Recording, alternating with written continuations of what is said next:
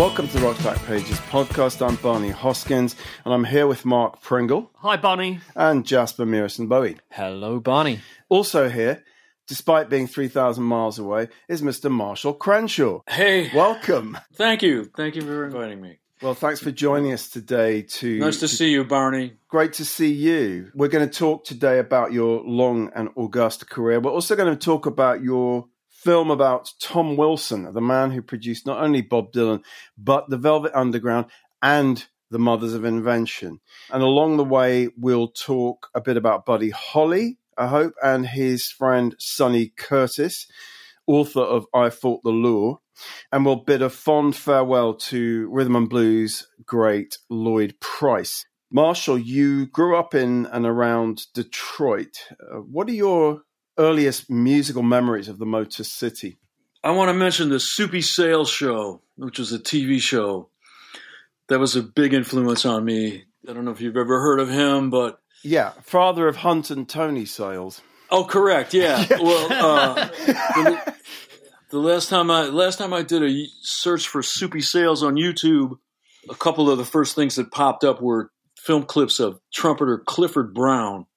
Oh. The only known film footage of Clifford Brown are from his appearances on the Soupy Sales Show. Wow. Soupy Sales was a jazz guy. He was a hipster. He was a weed head. He had a couple of TV shows on Channel 7 when I was a kid. The one with the Clifford Brown clips, that was his nighttime show for grown-ups. And he always had, I think he had Charlie Parker on there at least once. Cool. But then the one that I grew up with and like worshipped was what they used to call a kiddie show in the daytime.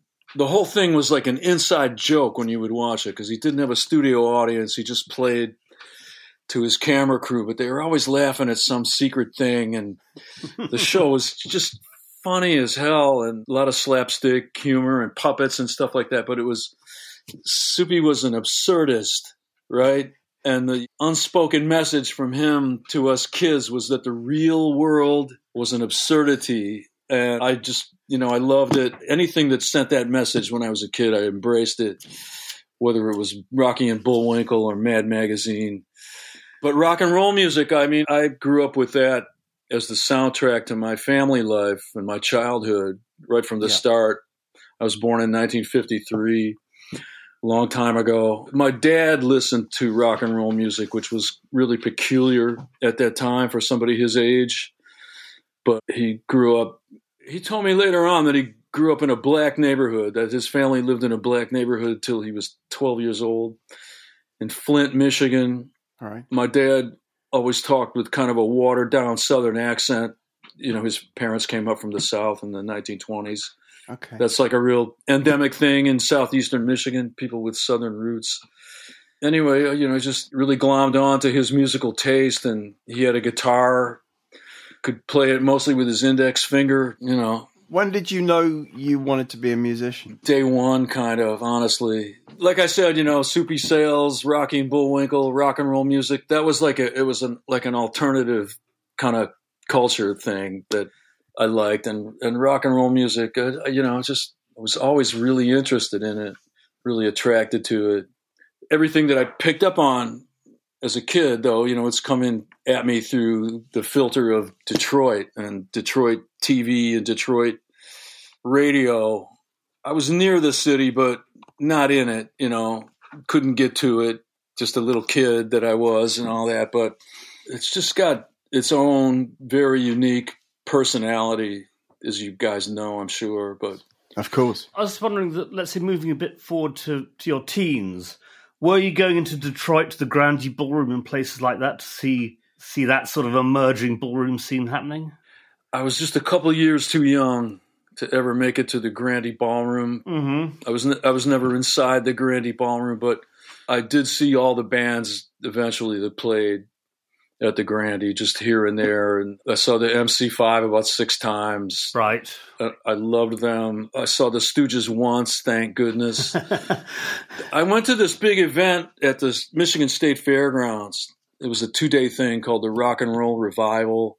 And on the day that I was there, that was when I really saw all the Grandy Ballroom bands that I hadn't seen up till then. But like any sort of like legendary Detroit area artists that I ever saw live. They were all on what Mitch Ryder calls the white boy rock side of the equation. What sort of Terry Knight and the Pack and people like that? Would it be Terry Knight who went on to manage Grand Funk Railroad and so on and so forth? Was that all sort of... Yeah. I mean, they had hits on the radio that I really liked. Funny that you should mention that, because at that rock and roll revival thing I'm talking about, Grand Funk Railroad made their world debut in the middle of the afternoon at that show, and it did not go very well at all. The PA system died on them during the middle of their set, which I'm guessing might have been sabotage. It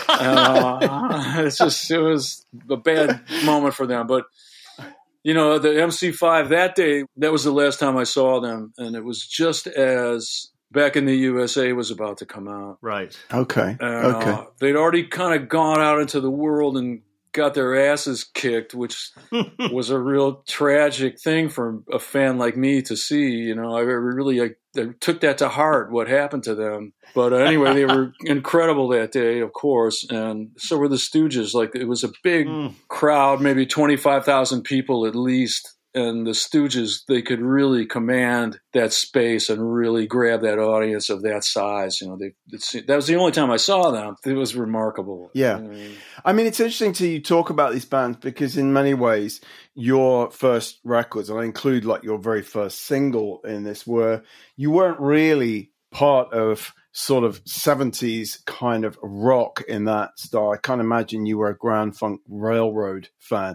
In the first of the pieces that we're going to have on the home page, there's a great quote. That's just in Cream magazine, which of course was very associated with Detroit as well. You tell Iman Lababedi that you talk about cover bands you were in, including Danny and the Robots. And you say something which I think really points to, what you were all about in the early 80s. I didn't want to get into a bar band situation covering Uriah Heep and Deep Purple. I couldn't get behind conveying that kind of sound. I couldn't get into it on any level. Early 70s music like post-Woodstock, I hated it. I hated every minute of it. So I really dropped out from 68 to 78, and I didn't listen to anything modern.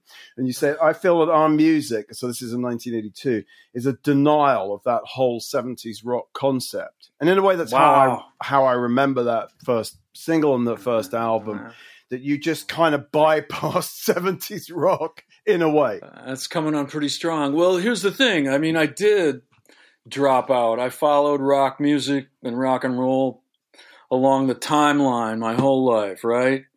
Yeah. But then there was a rift with me by about 1971, 72, and I did develop a hatred at that time for FM rock radio, but as much as I hated it then, that's how much I loved it in the 60s, right? I remember this kid sitting behind me in ninth grade algebra class one day, and we're talking, and he says, are you into underground radio? I said, what is that? I'd never heard of it. And he goes, hippies, John Sinclair, and blah, blah, blah. And so I got home that day from school and turned it on. WABX, one of the first FM rock stations in the world. And once I turned it on, I just never turned it off. And it was like, that station was like the voice of a particular community, right? Like the Detroit hippie community, which was unlike any other. It was its own thing. And that station, it was its own thing in its own way. They played a lot of, the rock stuff that everybody else played, but it was also really informed by the sensibility of John Sinclair. There was a lot of jazz on it.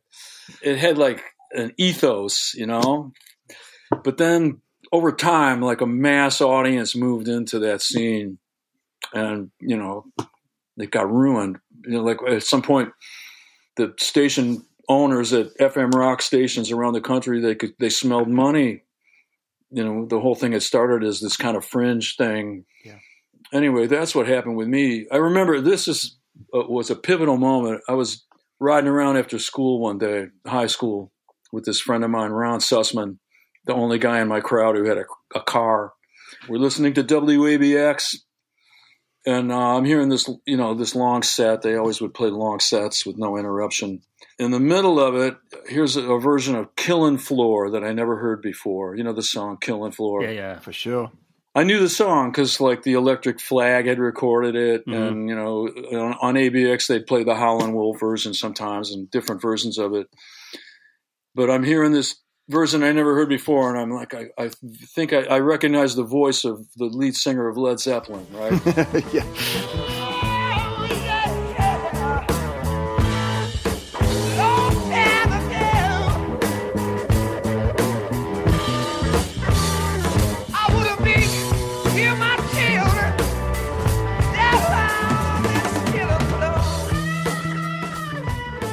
And I bought their first album and listened to it. I didn't like permanently fall in love with it, but I bought it and I liked it. But anyhow, the guy gets to the end of the set and he's, talking about what he's played. And he said, well, kids, I know you thought that was Killin' Floor that you heard, but it says here on the record label that it's something called the Lemon Song. And instead of Willie Dixon's name in the songwriting credits, it's got the names of the four guys in Led Zeppelin. And the DJ just proceeded then to go off on them. Oh, really? And talk about what a bunch of posers they were and all this other stuff. And I just thought, yeah, fuck those guys, So that's kind of where, I mean, I like Led Zeppelin now. I like them better than I liked them back then. But I did. I bailed out on FM rock radio around that time. It just changed into something that I didn't want to deal with. And I switched back to AM radio, the top 40 station, which then was CKLW, a legendary top 40 radio station, CKLW. And that fulfilled me just fine, because sometimes they would play stuff that had started out on FM, but they might play like a better version of it. Like there was, Don't Fear the Reaper by Blue Oyster Cult, for example. I mean, I loved that record, and the version that they played on CKLW was the one that I knew. But then at some point I heard the FM version, and it's got this long instrumental thing in it, and I'm like, what's that? Because on the single, they just cut that right out and threw it in the trash can, Anyway, CKLW was really influential. I'll tell you this. Just let me tell you this quick story about CKLW. It's a good story. I sat on an airplane one time next to Shep Gordon. Yes. Funny thing. And I got to ask him this question that had been bothering me for a long time, or like in my mind for a long time. I said, when you guys went up to Toronto to do the Love It to Death album, did you deliberately go up there and work with a Canadian producer because you knew it would help you get onto CKLW? And he just kind of went like that, Shep nodded. Those guys are very, very savvy, strategic thinkers, that's for sure. That's very funny. Anyway. I mean, your love of like 60s pop maybe explains why instead of kind of joining Uriah Heep, you were cast as John Lennon in Beatlemania. I mean, and that's the first anyone really would have known of you. How did that happen? I mean, you were in LA. Just tell us how it happened. I left the Detroit area spring of 1977. Just was looking at dead ends at every turn, and I was 23. Hadn't really done anything with my life at all much, and had to make a big pragmatic decision to get out of there. But it happened spontaneously because I ran into this friend of mine from high school that I hadn't seen in a couple of years and asked him where he'd been. And he told me that he was living in LA, that he had a steady work in a bar band about half the year. And the band would go up to Alaska and play for 6 months out of the year. But then the rest of the time he's in LA and yada, yada. He said when he got back, his band was going to have to audition a guitar player. And he jokingly said to me, well, why don't you come out and audition? And I said, when are you going back? So I went with him, and that was it. I left the Detroit area, didn't get the gig with his band, but the lead singer was nice enough to put me onto this other gig that I could have if I could get myself to Elko, Nevada. I could join the band that night. So I went to Elko, Nevada, joined this band, traveled around the West, all these little towns, Elko, Nevada, Pinedale, Wyoming, yada, yada. I was on that trip for like 5 months, but along the way, I saw a classified ad on the back of Rolling Stone, open casting call for Beatlemania. And I called the number, And that's how it happened. I had gone to L.A. and was planning on moving there, but then the opportunity to join Beatlemania came up, and I also made a quick trip back to the Detroit area so my girlfriend and I could get married. Soon after I left the Detroit area, I started to miss her really badly, and so I would call her all the time, and we'd talk for hours, and I'd asked her at one point if we could get married, and she said we could. So anyway, I went back to the Detroit area, got married. Then Beatlemania came along, and I was either going to go back to L.A. to go to this music school called the Guitar Institute of Technology, which is now the Musicians Institute. But I got accepted there, and my parents were going to help me with that. Or I could go to New York for Beatlemania, and I went to New York, and we fell in love with it right away. Both Ione and I did.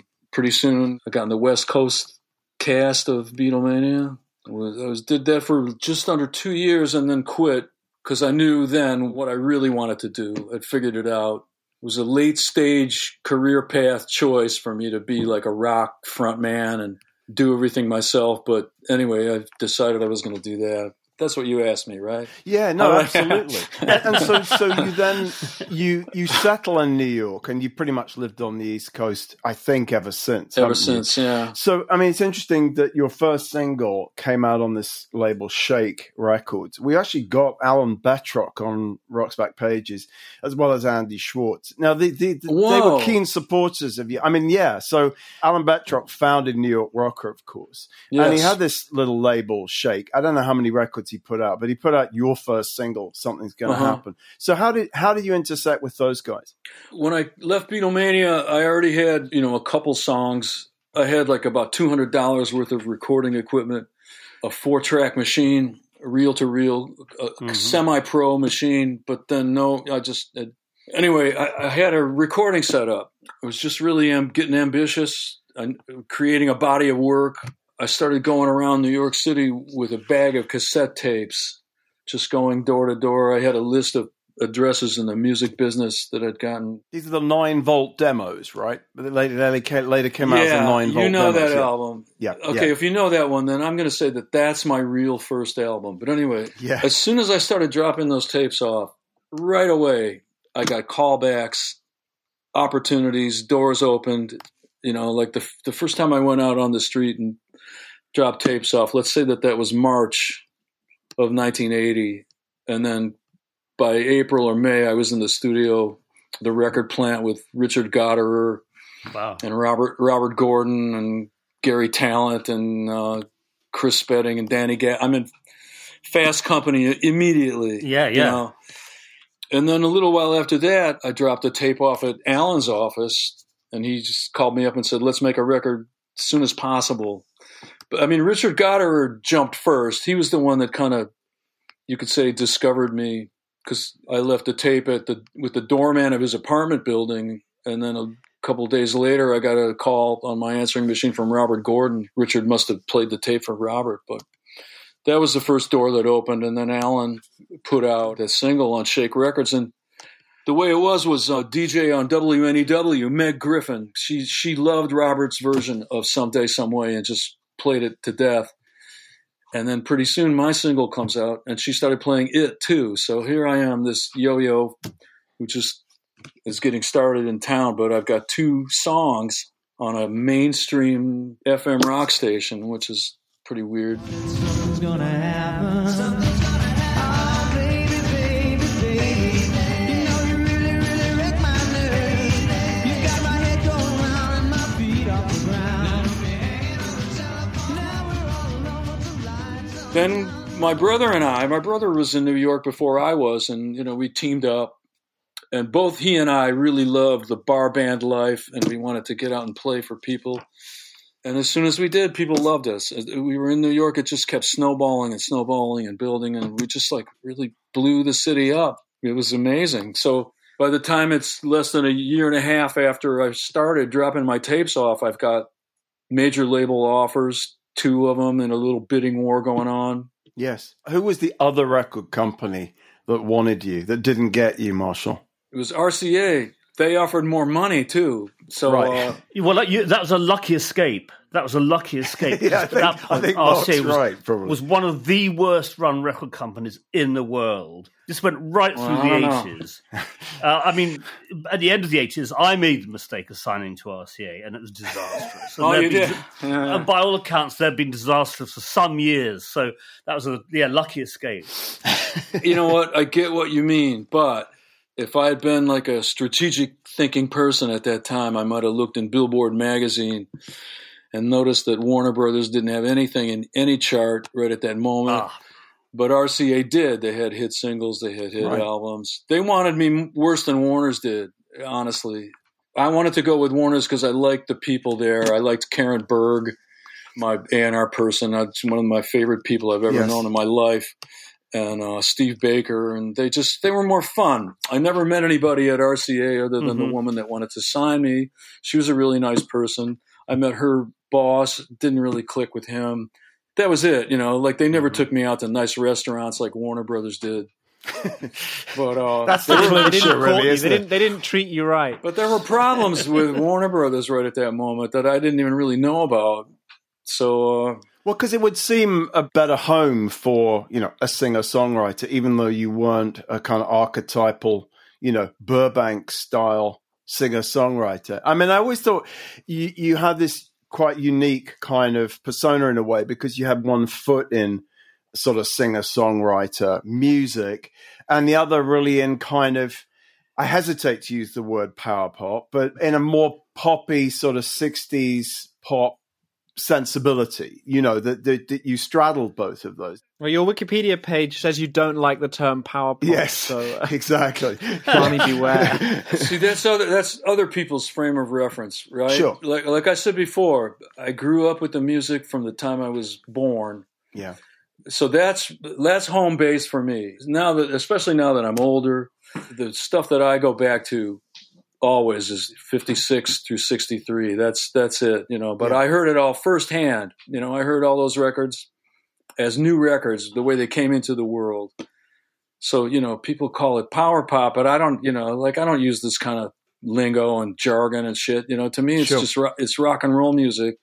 Yes. Anyhow, that's my answer to that. Yeah. It's so much about melody, isn't it? And I mean, clearly, you can hear some influences, but what you do with those influences, I think, is very unique. I mean, I'm so fond of a lot of those songs from that period. The first 3 or 4 albums, There She Goes Again, Cynical Girl.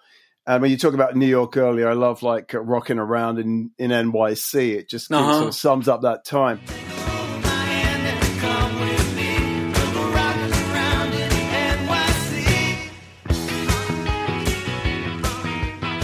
What's interesting to me is that and you've talked about this in other interviews, you work with a number of different producers. So you have very different sounds on different records, but the kind of the melodic character of Marshall Crenshaw, I think, is there pretty consistently through whether it's Steve Lillywhite producing you on Field Day or T-Bone Burnett on Downtown. I mean, I love songs on both of those, even though the sort of sound is very different. Well, I put my Warner Brothers albums in 2 separate categories. Honestly, the good news for me is that I now have I own the U.S. copyrights to the recordings, right? Oh, the way U.S. copyright law works is different from internationally. But anyway, I have the U.S. rights to all of them. I'm working on a licensing deal for like 40th anniversary issues of the first and the second. Great. But, I'll tell you what, I mean, on the first 2, I was just in a completely different world than I was on the other ones.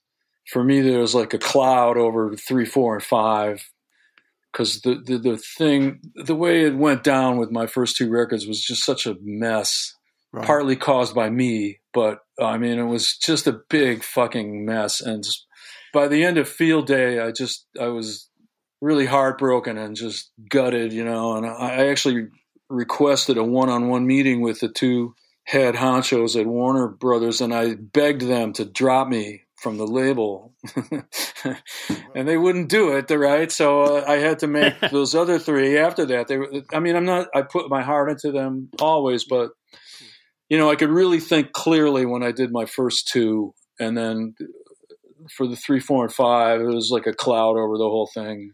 I'm not, I'm not knocking any of my records. Any record I ever made, any album I ever made, there's somebody somewhere in the world that loves that album and will tell me that, it helped get them through a dark time and all that stuff. I've heard it about all of my albums, but to me, the ones that are real definitive of me at my best are the first two. The others are just, I did the best I could with the situation I was in on the rest. Okay, well, that's interesting to hear. I mean, I love Whenever You're on My Mind on Field Day, but I also really love Like a Vague Memory. I think Old Downtown is one of the most beautiful, like Beatlesque kind of ballads you ever wrote. It's really a gorgeous song. Well, that's how you hear it, but yeah, okay. Yeah, that's my vague memory of Like a Vague Memory. Thank you, Bernie. To be fading like scenes from old dreams, it's fading gradually,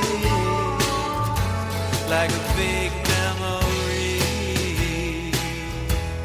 a vague memory.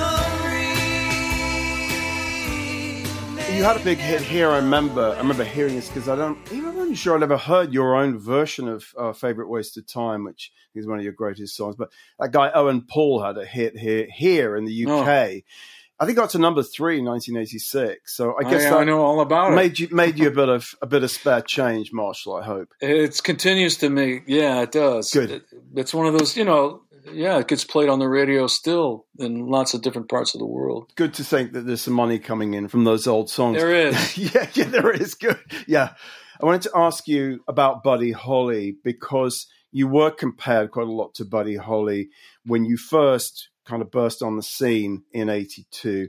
And then you actually got to play Buddy Holly in La Bamba, the Taylor Hackford movie about Richie Valens. I mean, just before we talk a little bit about Buddy, was he someone that you responded to when you were a kid in Michigan? Yes, absolutely. Yeah, I flipped out for him. I'm just a little kid, but I just loved it. I loved the way the record label looked with the big silver star at the top, and it was just like a really beautiful looking record label, and I couldn't read what was on it, but I was into record labels as a kid. My cousins, who were like big sisters to me, they had always bought records, and anyway, I just loved his sound. The joyfulness in his sound really grabbed me. The guitar, it just didn't sound like any other guitar I'd ever heard. And then I saw Buddy Holly on the Ed Sullivan Show when I was a little kid. And I remember he played Peggy Sue on the show, and I hadn't heard that song yet. It wasn't on the radio yet, but, I just looked at that guitar, a Fender Stratocaster. I didn't know what it was, but, whenever I would see one of those on TV, it would just be like, there was a guy on the Lawrence Welk show called Buddy Merrill who played a Stratocaster, and I would just, anyway, Buddy Holly was really special to me as a child. And then when he was killed, I've told this story before, but my parents tried to hide it from me. Oh, sweet. Because, they knew that it was going to upset me. And I didn't even really know what death was at that time. That's how I found out. I learned about death as a child. Anyway, yeah. There's some people, it's their cat dying. With you, it's Buddy Holly dying. Yeah. I love that. Yeah, that's what happened. And then, later on, when I'm starting to make my own music, I'm just embracing all this stuff, including the music from my childhood. I'd started to rediscover it in the 70s. And by the time I'm writing my own stuff, it's just like really, it's got me, So, the comparison to Buddy Holly was very valid. I really was taking inspiration from him. Well, you can understand why critics, and you did become, I know you hate this term as well, but you were a bit of a critic's darling. I think that's okay.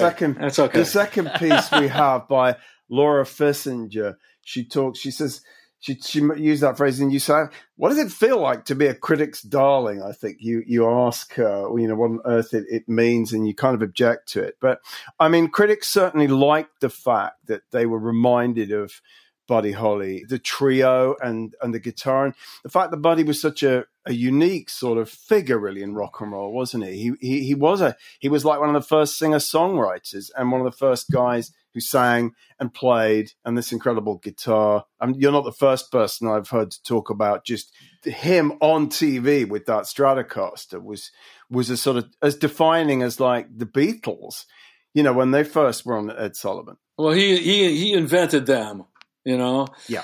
But, the other thing that's dawned on me about his stuff is that there's like a sense of intimacy from those records because they're just recorded in this isolated little space. There's just like sense of intimacy that you don't get from much other 50s rock, but yeah, he wrote the stuff himself. It was all just real handcrafted. He was brilliant, wasn't he? And then he wore spectacles as well. I mean, that's the other thing that's just kind of weirdly uncool and yet really cool about Buddy Holly. He didn't come over. Yeah. I think he was very cool, honestly. Yeah, I agree. I really do. And, cool as a person, too. Like, over the years, I've read stuff about what he was like as a person. He was like... a really decent guy, wasn't he? He was a decent guy. He was conscious of the fact that rock and roll at that time was challenging racial taboos. Like, he deliberately wanted to do that. I've heard that he was led astray by Little Richard to no small extent. They toured together, and Buddy came out of it a slightly different man than he went in, I think.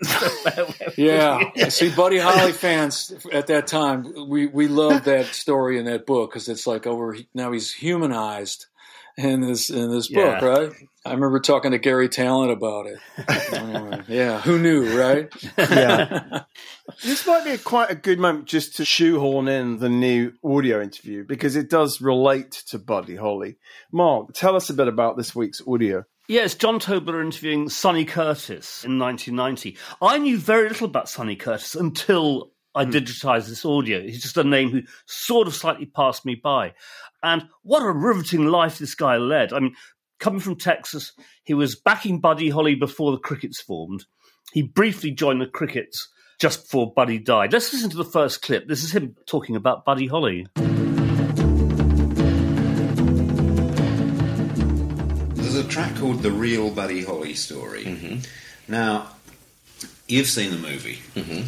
Do you take exception to that movie? Because various people claim they do. I mean, Peggy Sue says there was never a Cindy Lou and all this kind of thing. I mean, what's the truth? You knew Holly pretty well. I knew Holly real well, and, they didn't consult any of us, I think, which was probably a mistake. I think they sort of made it up as they went, but I thought it was a fairly good rock and roll movie, but they just left so much out and added things that weren't necessarily true.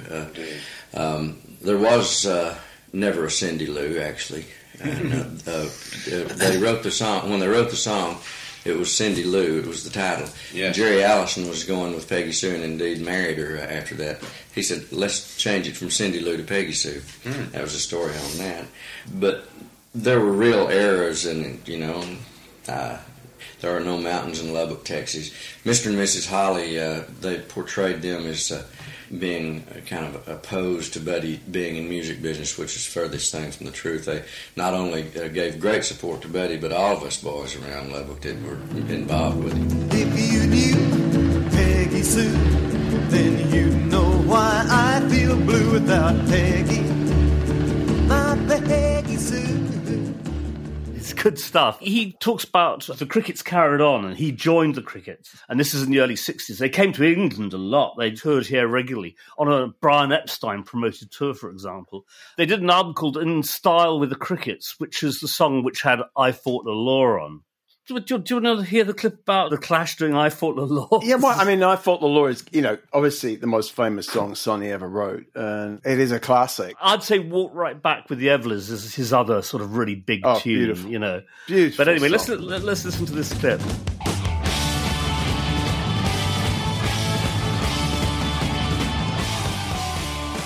Did you ever meet the Clash, by the way? Never did. Never did. Have they never expressed any interest in meeting you? Not to me. Next time I see one of them, I shall mention. I mean, you would be obviously quite interested in meeting them. Oh, yeah. I thought their record of I Fought the Law was really good. It was a real good record. It had a lot of feel to it, Because you see, the thing is, meeting you don't seem like a rebellious kind of guy. Anything but. I mean, you never fought the law and the law won. Oh, no. No. But they did. And they lost. They definitely lost. Breaking rocks in a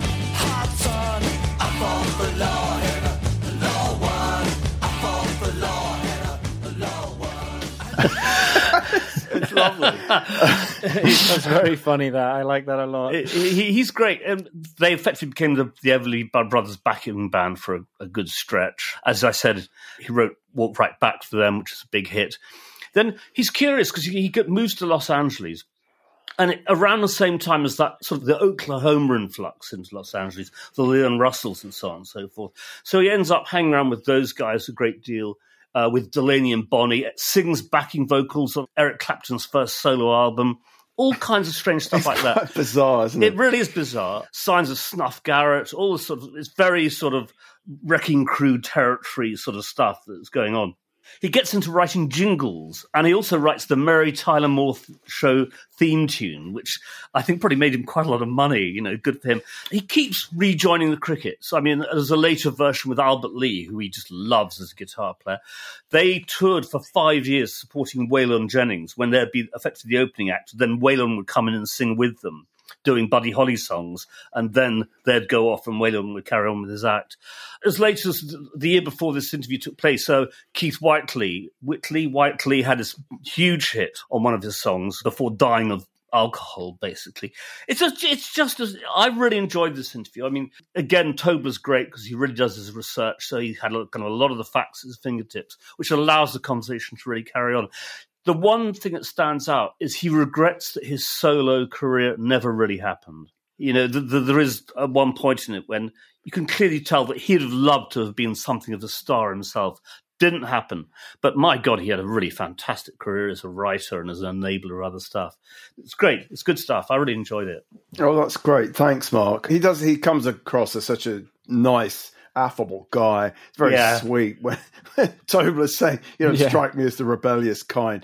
I mean, Marshall, did you know much about Sonny Curtis in terms of his role within the Cricket story?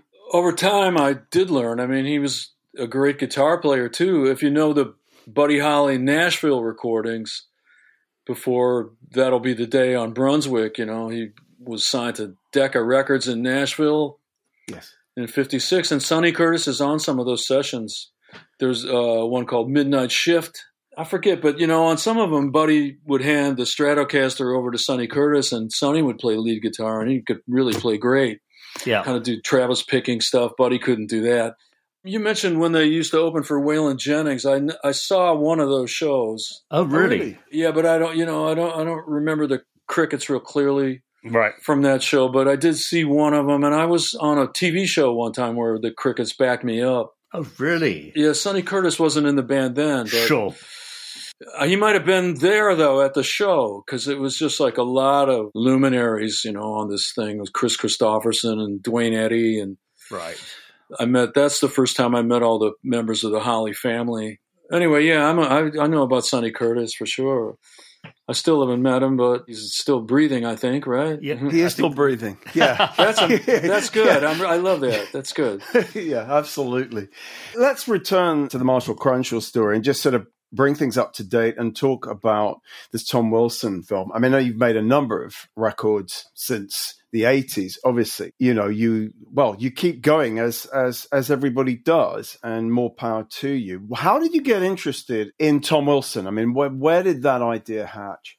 Well, I have this historian, music scholar part of my brain that works really well.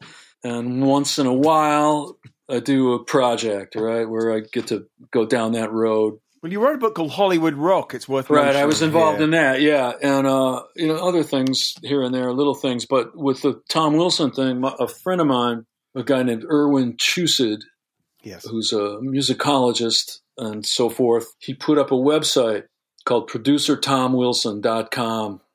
And he told me about it when he launched it. I just looked at the home page, and it flipped me out right away. I knew the name from records over the years, but didn't really give it much thought. But then I'm looking at the bullet points of his legacy, Tom Wilson's legacy, and I see that he discovered Cecil Taylor, discovered Sun Ra. He put out both their first records. Tom had, his entree into the record business was to establish a record label, a really forward-thinking kind of genius record label called Transition Records.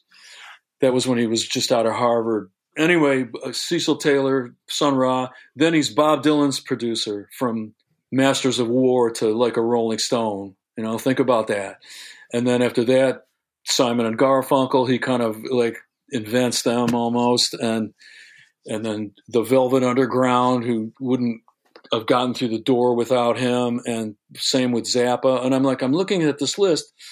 It's a list of some of the main provocateurs in popular music of my lifetime, right? But they're all connected by, this one guy. So like, okay, what was his agenda? And in his biography, what little bit there was about his biography on Irwin's homepage, I'm like, oh, how on earth did this guy get passed over by history?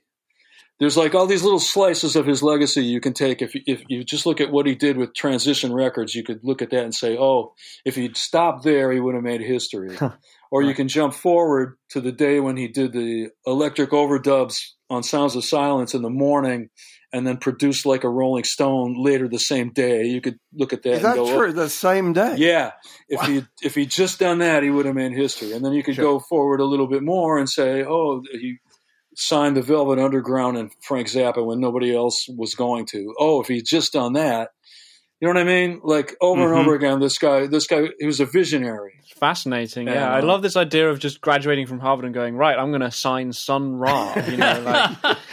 First record label, you just set one up and you're like, all right, here we go. It's fascinating. He was a game-changing figure in popular music. How easy do you think it was for a 6'4" African-American guy from Waco, Texas, to kind of make his way in the record industry in New York? He was, I think, the first black producer, or at least he said he was the first black producer at Columbia Records. He was. And he wasn't the first ever black record producer that made like historic records with white artists, but I mean, he was the first one at Columbia Records. He has his own place in history. There's a big hole in history where his story is supposed to be. But anyway, how easy it was, I mean, it's about as easy as you might be able to imagine. Not easy, but, he was a giant is what he was.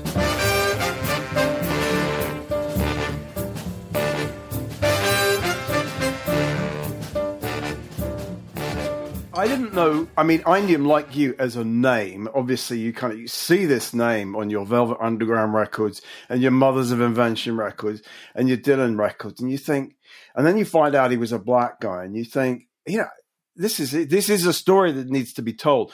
And I started to learn a little bit more when we added. I don't think Tom did very many interviews. We have one of the only ones on Rock's back pages. And I remember when we added this, when Michael Watts of Melody Maker came on board, and he happened to interview Tom when he came to London in, I don't know whether it was late 75 or early 76, because it's Melody Maker dated 31st January 76. And he sits down with Tom and, gets a lot of really interesting facts out of the guy that I wouldn't have known. I'm not sure anyone would have known had Michael not talked to him. Yeah. Really extreme. That's a really good interview because it's real comprehensive too. But the thing about him is, I have several audio interviews with him now, and I have film of him. Oh, great. Where did you find them? Just here and there, just digging. I've been doing research on this thing since 1894. It must feel like it. Yeah, for a long time. Yeah. Well, you were talking about it when I met you 8 years ago, I think. So yeah, it's certainly been 8 years already. I think what's really extraordinary is that actually when you read his discography, I just glanced at the shortened version of it they have on Wikipedia, and producing the Velvet Underground, producing White Light, White Heat of all albums, suddenly makes a great deal of sense. If you think he produced Bob Dylan, well, there's a pretty big jump from Highway 61 to the Velvet Underground. But from Sun Ra to Velvet Underground is a much straighter line in a curious kind of way. So suddenly that makes sense. White Light, White Heat makes sense on his discography, which wouldn't have before.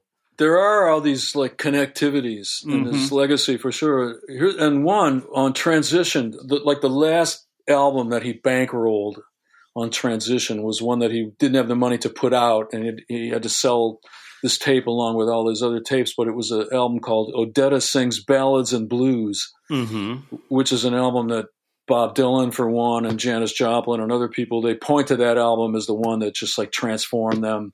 Right. You know, so that's another one that he caused to exist that went on to influence somebody that he would work with later on, like Zappa. Frank Zappa, he's the only one out of all the A-list rock stars that Wilson worked with. Zappa is the only one who was already a Tom Wilson fan. Right. When they crossed paths, and he knew all about him. And one of Zappa's favorite albums in high school was Jazz Advance, the Cecil Taylor album on Transition. But as far as like the depth and the range of Wilson's discography, like, what other record producer could produce 3 Cecil Taylor albums and 3 Connie Francis albums? Sorry, that's brilliant. In making this, did you talk to many people who had been produced by him? Yeah, like Dylan, for example. The reason I ask is, was there any sort of, did people talk about his methods, about what he's like as someone being produced by him? How was he with the artists in the room? Yeah, a lot. I mean, I have like 60 interviews with more still to come, but like 2/3 of them I did myself and asked the questions.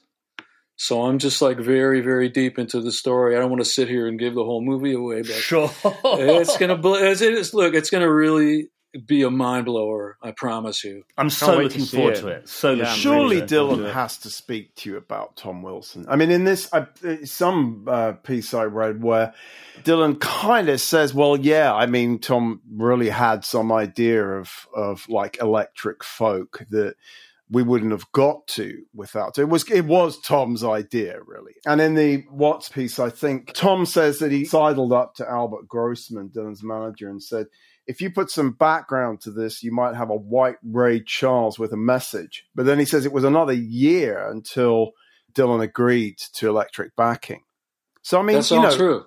It is, yeah. So this is you can verify this stuff without Wilson. Yeah, well, I mean, it's complicated, right? But I can say, maybe I shouldn't say this, but I will anyway. I listened to all the sessions they did together, and I also listened to tapes from a session that was an experimental session that Wilson did, where he overdubbed electric instruments onto Bob's version of House of the Rising Sun as a thing to build his case to Albert Grossman and Bob Dylan. And it wasn't like he told Dylan, "Okay, well, look, I got these guitar players going this." Of course, it wasn't like that. It was Bob, when Bob wanted to do it and was ready to do it, he did. But Tom started pushing the idea right when they first met. He knew that he could see that Dylan had star quality, and he thought that he had too much star quality just to be confined to the folk world, but it took a while for a lot of things. I mean, there was just changes in the world that happened that made everything fall into place. But yeah, Tom was pushing that all along. The thing about Tom's interviews, whether it's 64 or 68 or 75 or whatever it is, he always keeps his story straight. They never change. He spoke with integrity about whatever he was talking about. And he was not like a passive bystander in his artistic relationship with Bob Dylan. He was never like that. Definitely not. And he doesn't sound like someone who kind of wanted to put people's records out to hitch himself onto other people's talent. He sounds like someone who really had vision and creativity of his own to bring to the whole process, which is great. And to fight for the Mothers of Invention in 1965 really took some balls. I mean, there's a great Zappa quote about they're running through Who Are the Brain Police in the studio in LA, and Zappa can see or hear Tom on the phone to MGM kind of pleading their case. You got to sign this band, and Who Are the Brain Police playing along in the background. I mean, they were probably the least commercial proposition you could have imagined at that time. Yeah, but Tom knew, I mean, he was a provocateur, and he understood the power at that time of popular music to drive social change. There wasn't anything that any of those rock groups could have thrown at him that he hadn't heard of already or thought of already. He'd been in the modern jazz world in the late 50s and worked with everybody, John Coltrane and you name it. So I mean, he got what that music, what the potential of it was. When are we going to see the movie, Marshall? That's the question that's begging. When is he going to finish? Well, it's really hard. Maybe somebody besides me could have got it done faster than I can, but I want to say late part of next year. I mean, I lost about 6 months last year, of course, 2020, right? That was a blank for a long time, but we got back on track by about springtime or summertime. And I'm working with really great people now, and I'm trying to stay out of their way unless they ask me about something. But anyway, I'm doing the best. I mean, my brother asked me that recently, and I said, it's in a great place right now, but it could still fail. It could still just fall into the ditch. But late next year, I hope. Well, we really hope that you complete it. It's going to be a fascinating film. Definitely. So will you just finish it for us? We really want to see it. So do I. Yeah. Thank you. I'll try to do that. Who are the brain police?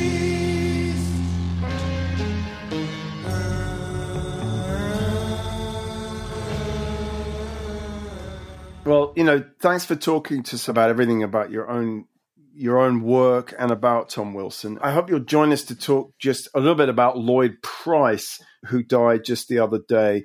We're running a couple of pieces, including a great piece that Wayne Robbins actually sent us not long ago. He went up in 2013. He went up to visit Lloyd Price, who was already 80 at this point, in Westchester County, where Lloyd had moved to. And it's really a fascinating little encounter with Lloyd. Do you remember Lordy Miss Claudia and Staggerly, etc., when they came out, Marshall? Not Lordy Miss Claudia. I was only 1 year old when that came out. But all the ones on ABC Paramount. I know all those. For sure. Yeah. They were on American Bandstand and all that stuff. I watched it every day. I don't know. Yeah. For sure. I find him absolutely fascinating. I mean, I've loved him for years because I'm a big New Orleans R&B fan. But reading about him subsequent to his death, I realized what a smart guy he was. He got control of his publishing in a way that artists never did in those days. He had obviously he first signed Specialty and did Lordy Miss Claudia, and then he got drafted into the army. But the thing is, in one of these interviews, it's pointed out that he says that he ended up in the legal department of the army and started talking to lawyers, and they started talking about publishing and where the money was in the music business. So it's like a big light bulb went on. He had obviously been ripped off by Specialty because that's what Specialty did to all their artists, So he came back, set up his own label. That didn't quite work, but then signed basically a deal for his label with ABC, and that's when the big singles happened.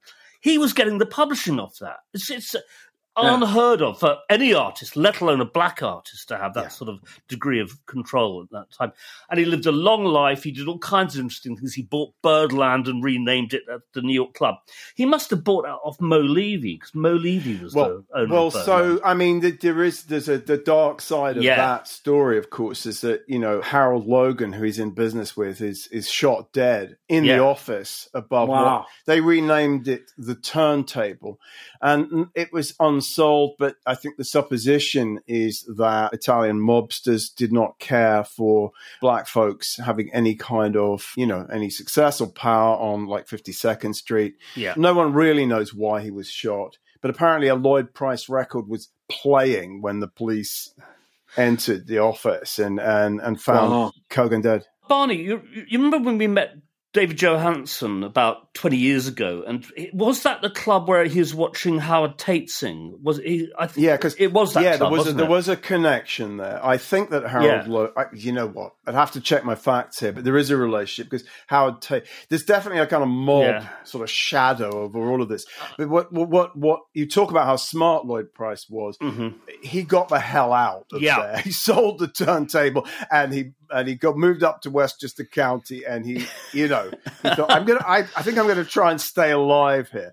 And he was a very smart businessman. Yeah. He went into real estate, he went into soul food and stuff. I love reading his interviews because he comes over as such a nice man as well. He really sort of doesn't take himself too seriously, can laugh at the world. He's a good guy.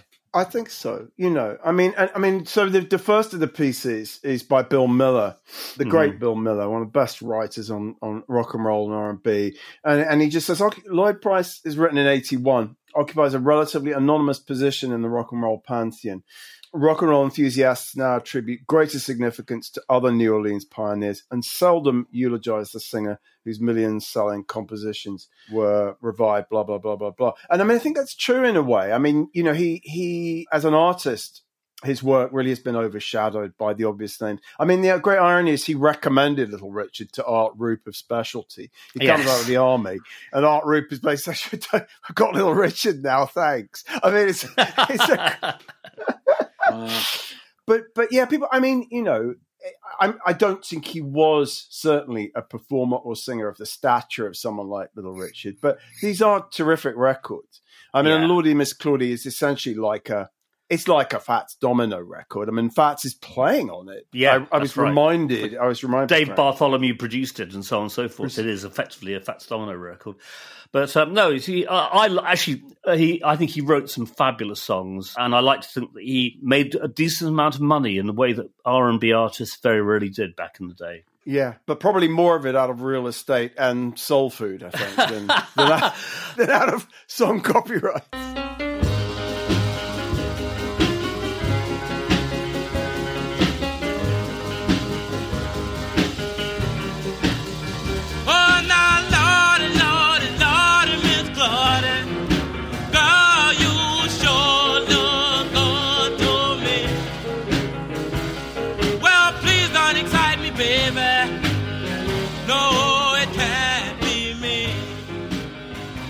By the way, while we're talking about dead people, Jim Steinman died, last week or a week before last, and they've been wheeling out people to kind of pay tribute on various obituary shows on the radio, and they wheel up Meatloaf, who's saying very nice things about Jim Steinman.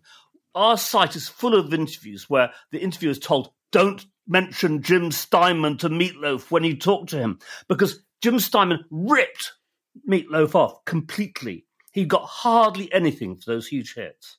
It was absolutely scandalous. It's absolutely extraordinary. So there was Meatloaf being kind about the guy who basically just didn't pay him a penny for those big records. Wow. Sorry, apropos of nothing whatsoever. No, that's fine. This is reminding me because when Marshall and I met about 8 years ago, I was interviewing him for my book about Woodstock and Bearsville. And of course, what I never knew when Bat Out of Hell came out was that it was pretty much all of it was made in this tiny little studio that Todd Rundgren had built up in Lake Hill. You probably know about this, Marshall. I think one of your interviews, you talk about having just moved up there, and you say you haven't seen Todd Rundgren yet, but you keep spotting Ed Sanders and Garth Hudson in the health food store. I got to know Rick Danko a little bit. I was on a couple of shows with him at the Bearsville Theater. I was around those guys some. I played the Ramble one time. I used to go to the Midnight Ramble with my son whenever we wanted, we could go. Did you ever go up to Utopia Sound? Did you ever go up to Todd's studio? You must have driven past. No. I've only been in the same room as Todd Rundgren once, and that was in the dressing room at the Bearsville Theater. I never went to the studio, but sometimes I would run into people I knew who were doing albums with him. Like I remember going to buy a newspaper one Sunday morning and running into a guy named Mo Berg from a band called Pursuit of Happiness. Yeah. And, we were friendly with each other. And I said, what's up? What are you doing here? And he was telling me about working with Todd. He said that all day long, Todd had this little bag of mushrooms and he would just kind of microdose himself all day long, and I'm like, wow, this is a pretty long while ago, I remember those Pursuit of Happiness records and talking to Mo for a Mojo piece on Todd, and I remember he said, Todd, basically, I didn't know about the mushrooms. He didn't tell me about the mushrooms, but he had that experience that many had with Todd. Was just, you'd be playing your heart out and you'd look through into the control booth and Rundgren would just have his feet up on the mixing desk, reading some studio technology magazine. And he'd just go, yeah, that's fine. Next. I mean, very, very demeaning. Anyway, Bat Out of Hell, of course, was like a massive cash cow for.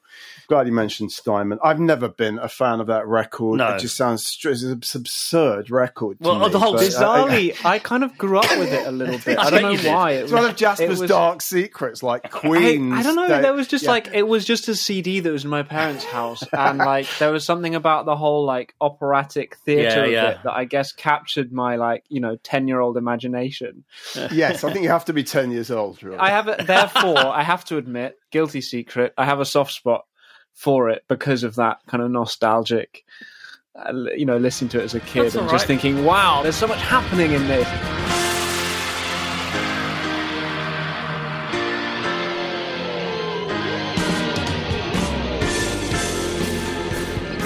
But obviously now you look back and it's like, it's all a bit over the top, but Sure. it's fun. Hey, you know what? If you like it, you like it. The whole thing about guilty pleasures, I don't buy that at all. Sure. You don't have to explain to anybody why you like what you like.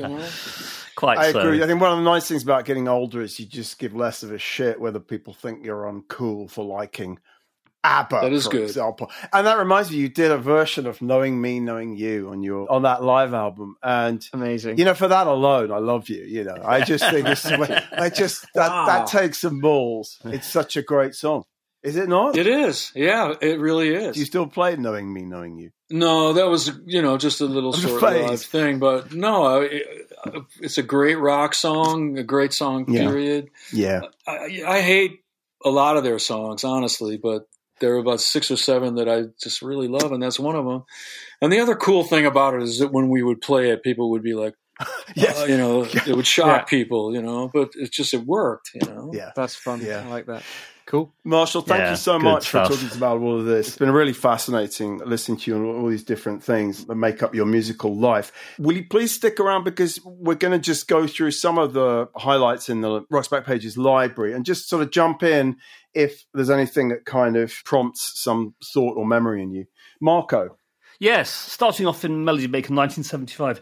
Carly Simon being interviewed by Jacoba Atlas. I always like reading Carly Simon in interviews because she's a really bright woman. She's got a lot of things to say.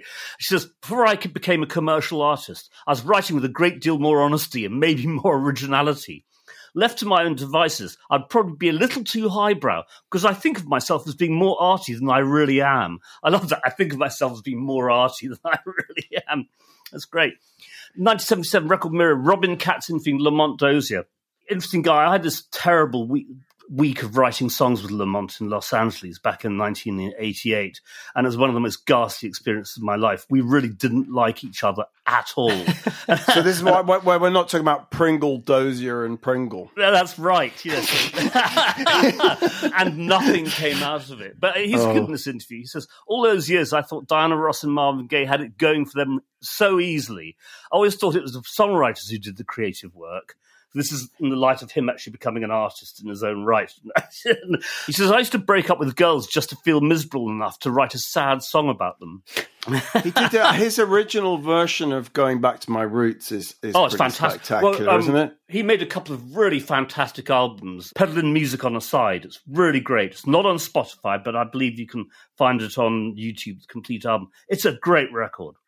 And that's got Going Back to My Roots on it. And the song Peddling Music on a Side, which is just fantastic.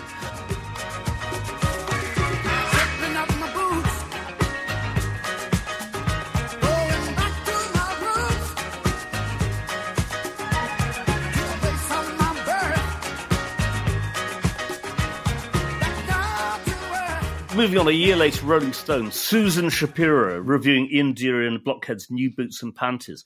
She sort of hates this record and really rather likes it. She says Ian Dury has fashioned New Boots and Panties out of the more vile and pernicious aspects of his social persona. He's the midnight rambler in all his smarmy, unsexy glory. Women are his personal dartboards, and he aims for the aorta with a good deal of relish.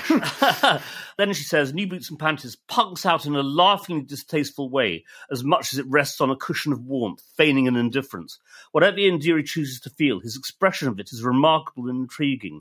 Whatever you choose to make of his statements, you won't be left untouched. So it's a really interesting, long and ambivalent review of that album. It's always interesting, I think, when you hear like American responses to music that's so kind of English obviously there's American influences in during the Blockheads, but his writing, his lyrics were so centered in kind of British English culture. And his delivery. Yeah, I mean, did you ever hear New Boots and Panties, Marshall? Yeah, I have it. It's over there on the shelf somewhere. Did it make sense to you? Did it make sense to you when it came out? I mean, it's something so archetypally English. That's true, but there's a lot of English culture that gets through over here. You know that. I mean, a lot of Anglophiles too in my own peer group. And no, I had that album, and I have the 12-inch single of Reasons to Be Cheerful, Hit Me With Your Rhythm Stick. Yeah. I love Reasons to Be Cheerful is just such a fun song. I also love the genius of calling it Part 3 when there's no 1 and no 2. Yes, that's right,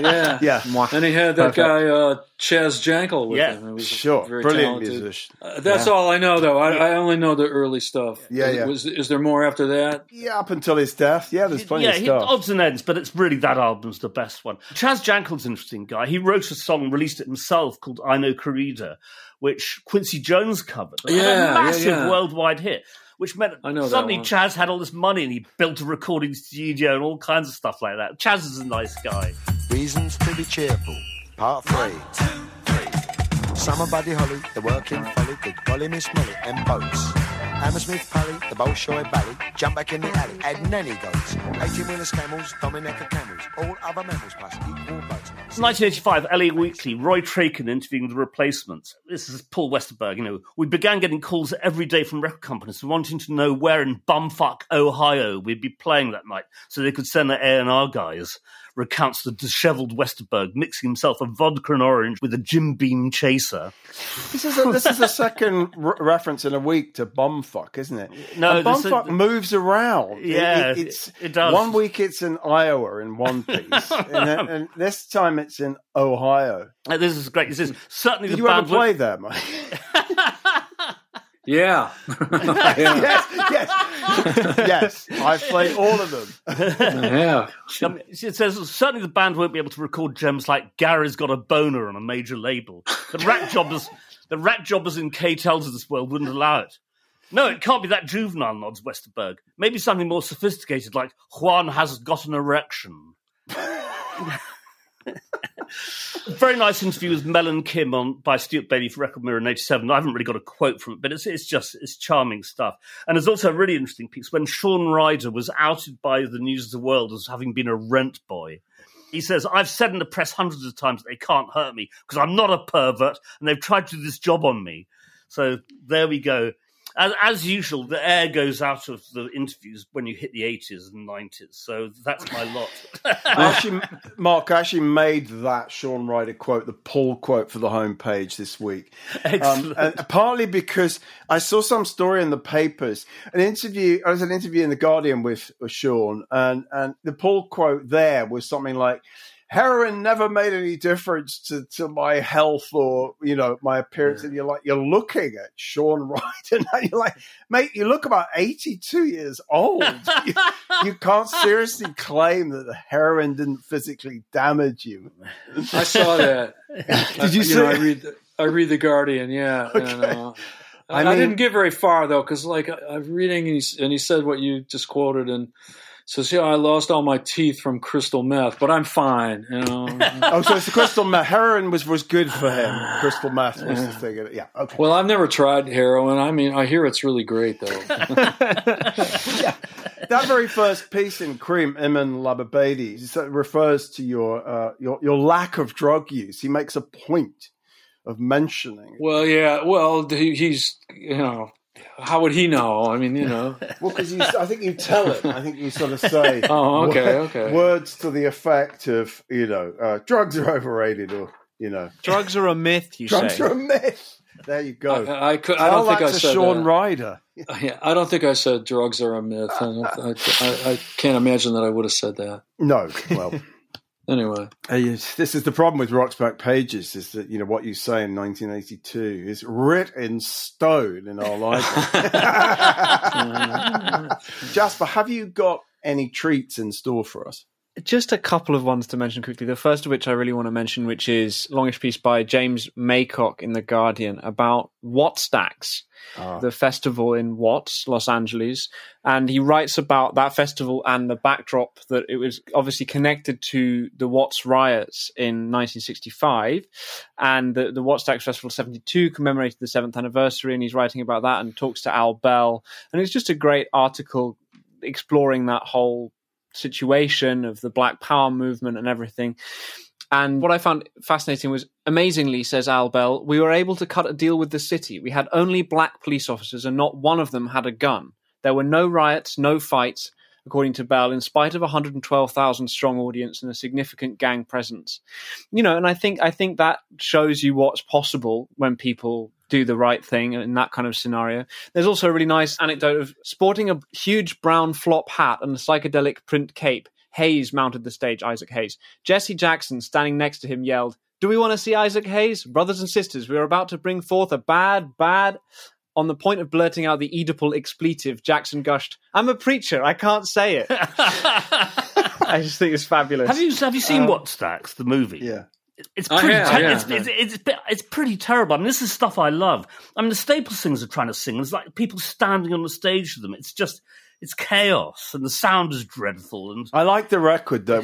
My mate Tim Hall at school bought the Wattstax double album. It was definitely part of my kind of soul education. Okay, and there were some pretty good cuts. I was listening to it earlier, and I think the crucial thing about that whole thing was, and this is what the article kind of concludes on: the people of Watts sent a message to the world. Here we are. Here what it's about. Here what our struggle is about. And I think it can't be overstated how important that festival was and is as a testament to Black creativity, music, Black Power, I guess. Didn't Isaac arrive? I mean, not only with all these amazing gold chains and stuff. I mean, he was a country boy from Tennessee, which I always think is kind of funny. That he became this sort of kind of icon of blaxploitation, and he arrives at what's, I think, in this kind of great big limousine. The audience parts, and this enormous car drives towards the stage, and Isaac gets out.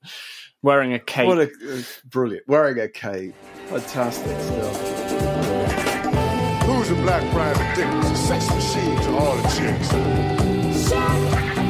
Damn right. Another thing is Björk's Vulnicura, reviewed by Francis Morgan in The Wire, and it's just a lovely bit of writing.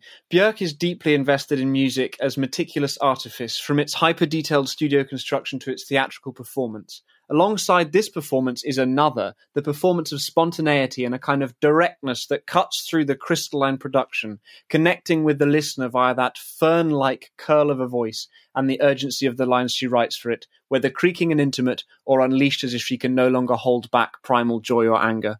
I just think Francis Morgan writes really nicely, and I think that's a great bit of album reviewing. Gets Björk in one. I totally agree. I think it is that mixture, the incredible emotion of her singing and the sort of artifice and elaborate electronica of most of her music. I think it's just such a beguiling mix. Yeah, for sure.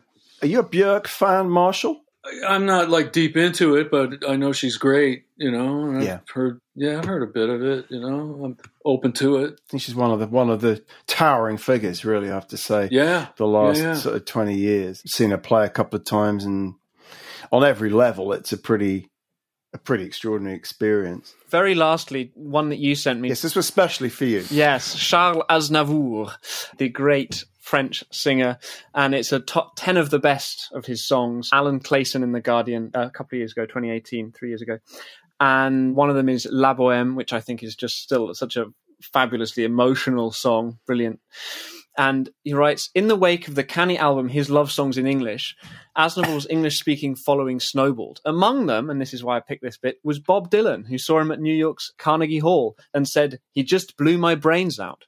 Wow. Among the highlights of the show was La Bohème, a salam to the Parisian neighborhood Montmartre, and an Aznavour signature tune. At one of his final British performances, he enhanced it with the use of just one prop, a white rag, which was tossed into the crowd. And I think it just gets to the heart of, what a classy performer Aznavour was. And I think, I don't know, Bob Dylan, blew my brains out always makes me think of like something violent rather than blew my mind. I just thought it was a funny expression. Yeah, just wanted to mention When was that Carnegie Hall show, Jasper? Do you know? I don't, I'm afraid. Would this have been like early in Dylan's kind of musical education? I'm guessing so. Yeah. I guess. I mean, this mentioned the piece is mentioning the 1965 album, His Love Songs in English. So that I guess it would have been around that time. Brilliant. Well, fantastic. Can't get enough Aznavour. La bohème,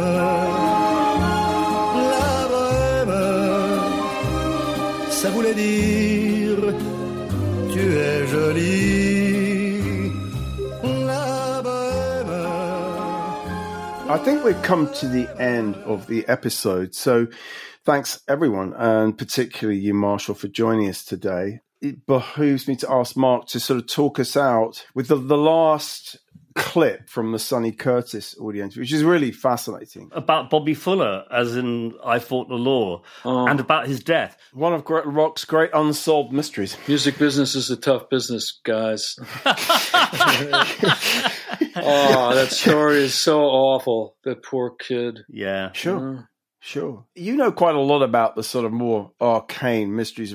Do you know any other theories of Bobby Fuller's demise?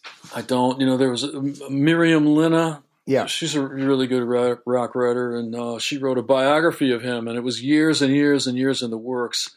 And I really thought she was going to crack it and reveal, the definitive take on it in her book, but she didn't. She just gave like some of the theories, and they're all like really disparate. And it's crazy, though, anyway, a suicide, right? That's what the police said. And then you read about what really happened to him. It's like, it's like a cruel joke. Yeah, absolutely. That they wrote it up like that. It's like something out of James Elroy, isn't it? Bobby Fuller's. Yeah, most certainly it is. Except it's real, and it really happened to like this kid, from Texas. Yeah, awful. Yeah, pretty bad. Well, listen, thanks again so much for joining us. We will be back in 2 weeks. We're going to sign off now and say goodbye. Thanks for listening. Thank you very much, fellas. It's great having you. Thanks, Marshall. Good luck with the with Tom you. Wilson film. We're holding you to that. Yeah. We're going to check back in with you in a year's time. Where is it? Thank you. All right.